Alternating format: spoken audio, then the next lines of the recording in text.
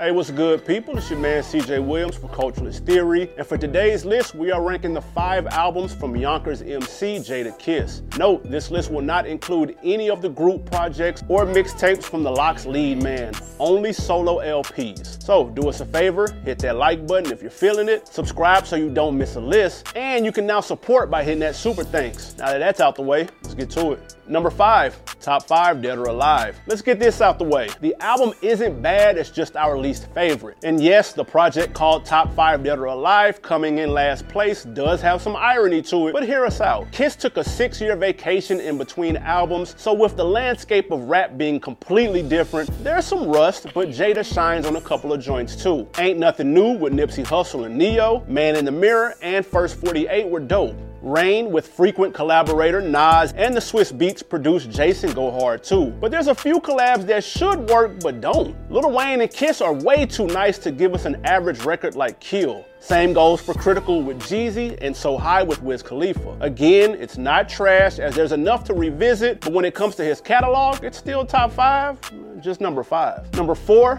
The Last Kiss. Judging by the title, at first fans were thinking this was his retirement album, but nope, just closing the chapter in the Kiss title series. The album was originally titled Kiss My Ass, which actually would have been kind of dope, but hard to sell CDs with that title in Target, so they settled on The Last Kiss. The album, while not on par as his previous two, still had strong records, making it a respectable entry in his catalog. Pharrell laced Kiss again with Rockin' with the Best and Stress Ya, while solo joints like Can't Stop Me and the Luther Vandross sampling Things I've Been Through go super hard. But the standout joint goes to the Biggie Smalls dedication on Letter to B.I.G.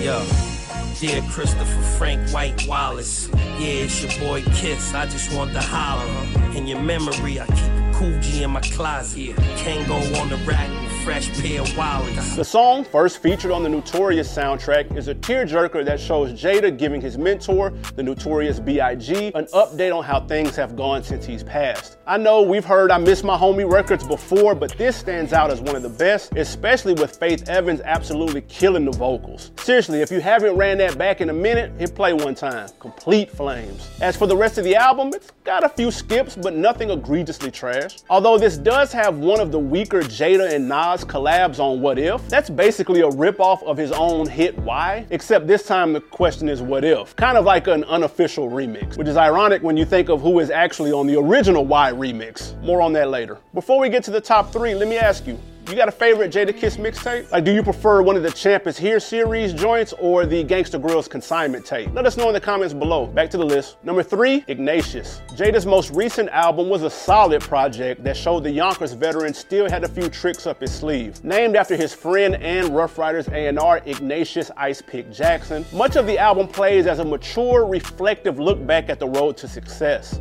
Grown man joints like Catch and Release, Kisses to the Sky featuring Rick Ross, and Angels Getting Pedicured with 2 Chainz are exactly where you would expect Kiss to be at in his career. The street joints are kept to a minimum, with really only Hunting Season featuring Pusha T giving that type of vibe off. The switch up works as Pop Smoke was murdered the same week as the original release date for this album. Jada decided to delay it out of respect. So joints like Closure really hit home after losing the talent like Pop So Young. Perfect timing for this type of project, and at 13 tracks, it's concise with little fluff. If there was a knock, it's that almost every song has an R&B hook, so if that's not your bag, then you probably didn't rock with this album too much. Number 2, Kiss of Death. Jada followed up his platinum debut with a super solid project that would birth arguably his biggest crossover single. We'll get to that in a second, but the album itself was strong, although you could say it stumbled out the gate a little. There's a touch of an identity crisis as 2 of the first 4 records have a clear West Coast influence, with Shine featuring Snoop and DJ Quick, and Time's Up with Nate Dogg. Now we know Kiss is nice and can rap over anything, but it's not exactly what was expected. Luckily, those records were solid and things heated up quickly with joints like By Your Side, Shootouts, and the aforementioned Why. The politically charged record featured Anthony Hamilton and was a global hit that also came with controversy from none other than known hip-hop hater Bill O'Reilly. He took offense to Jada's bars around 9/11, eluding that then President Bush was involved. Why do people push pounds and powder?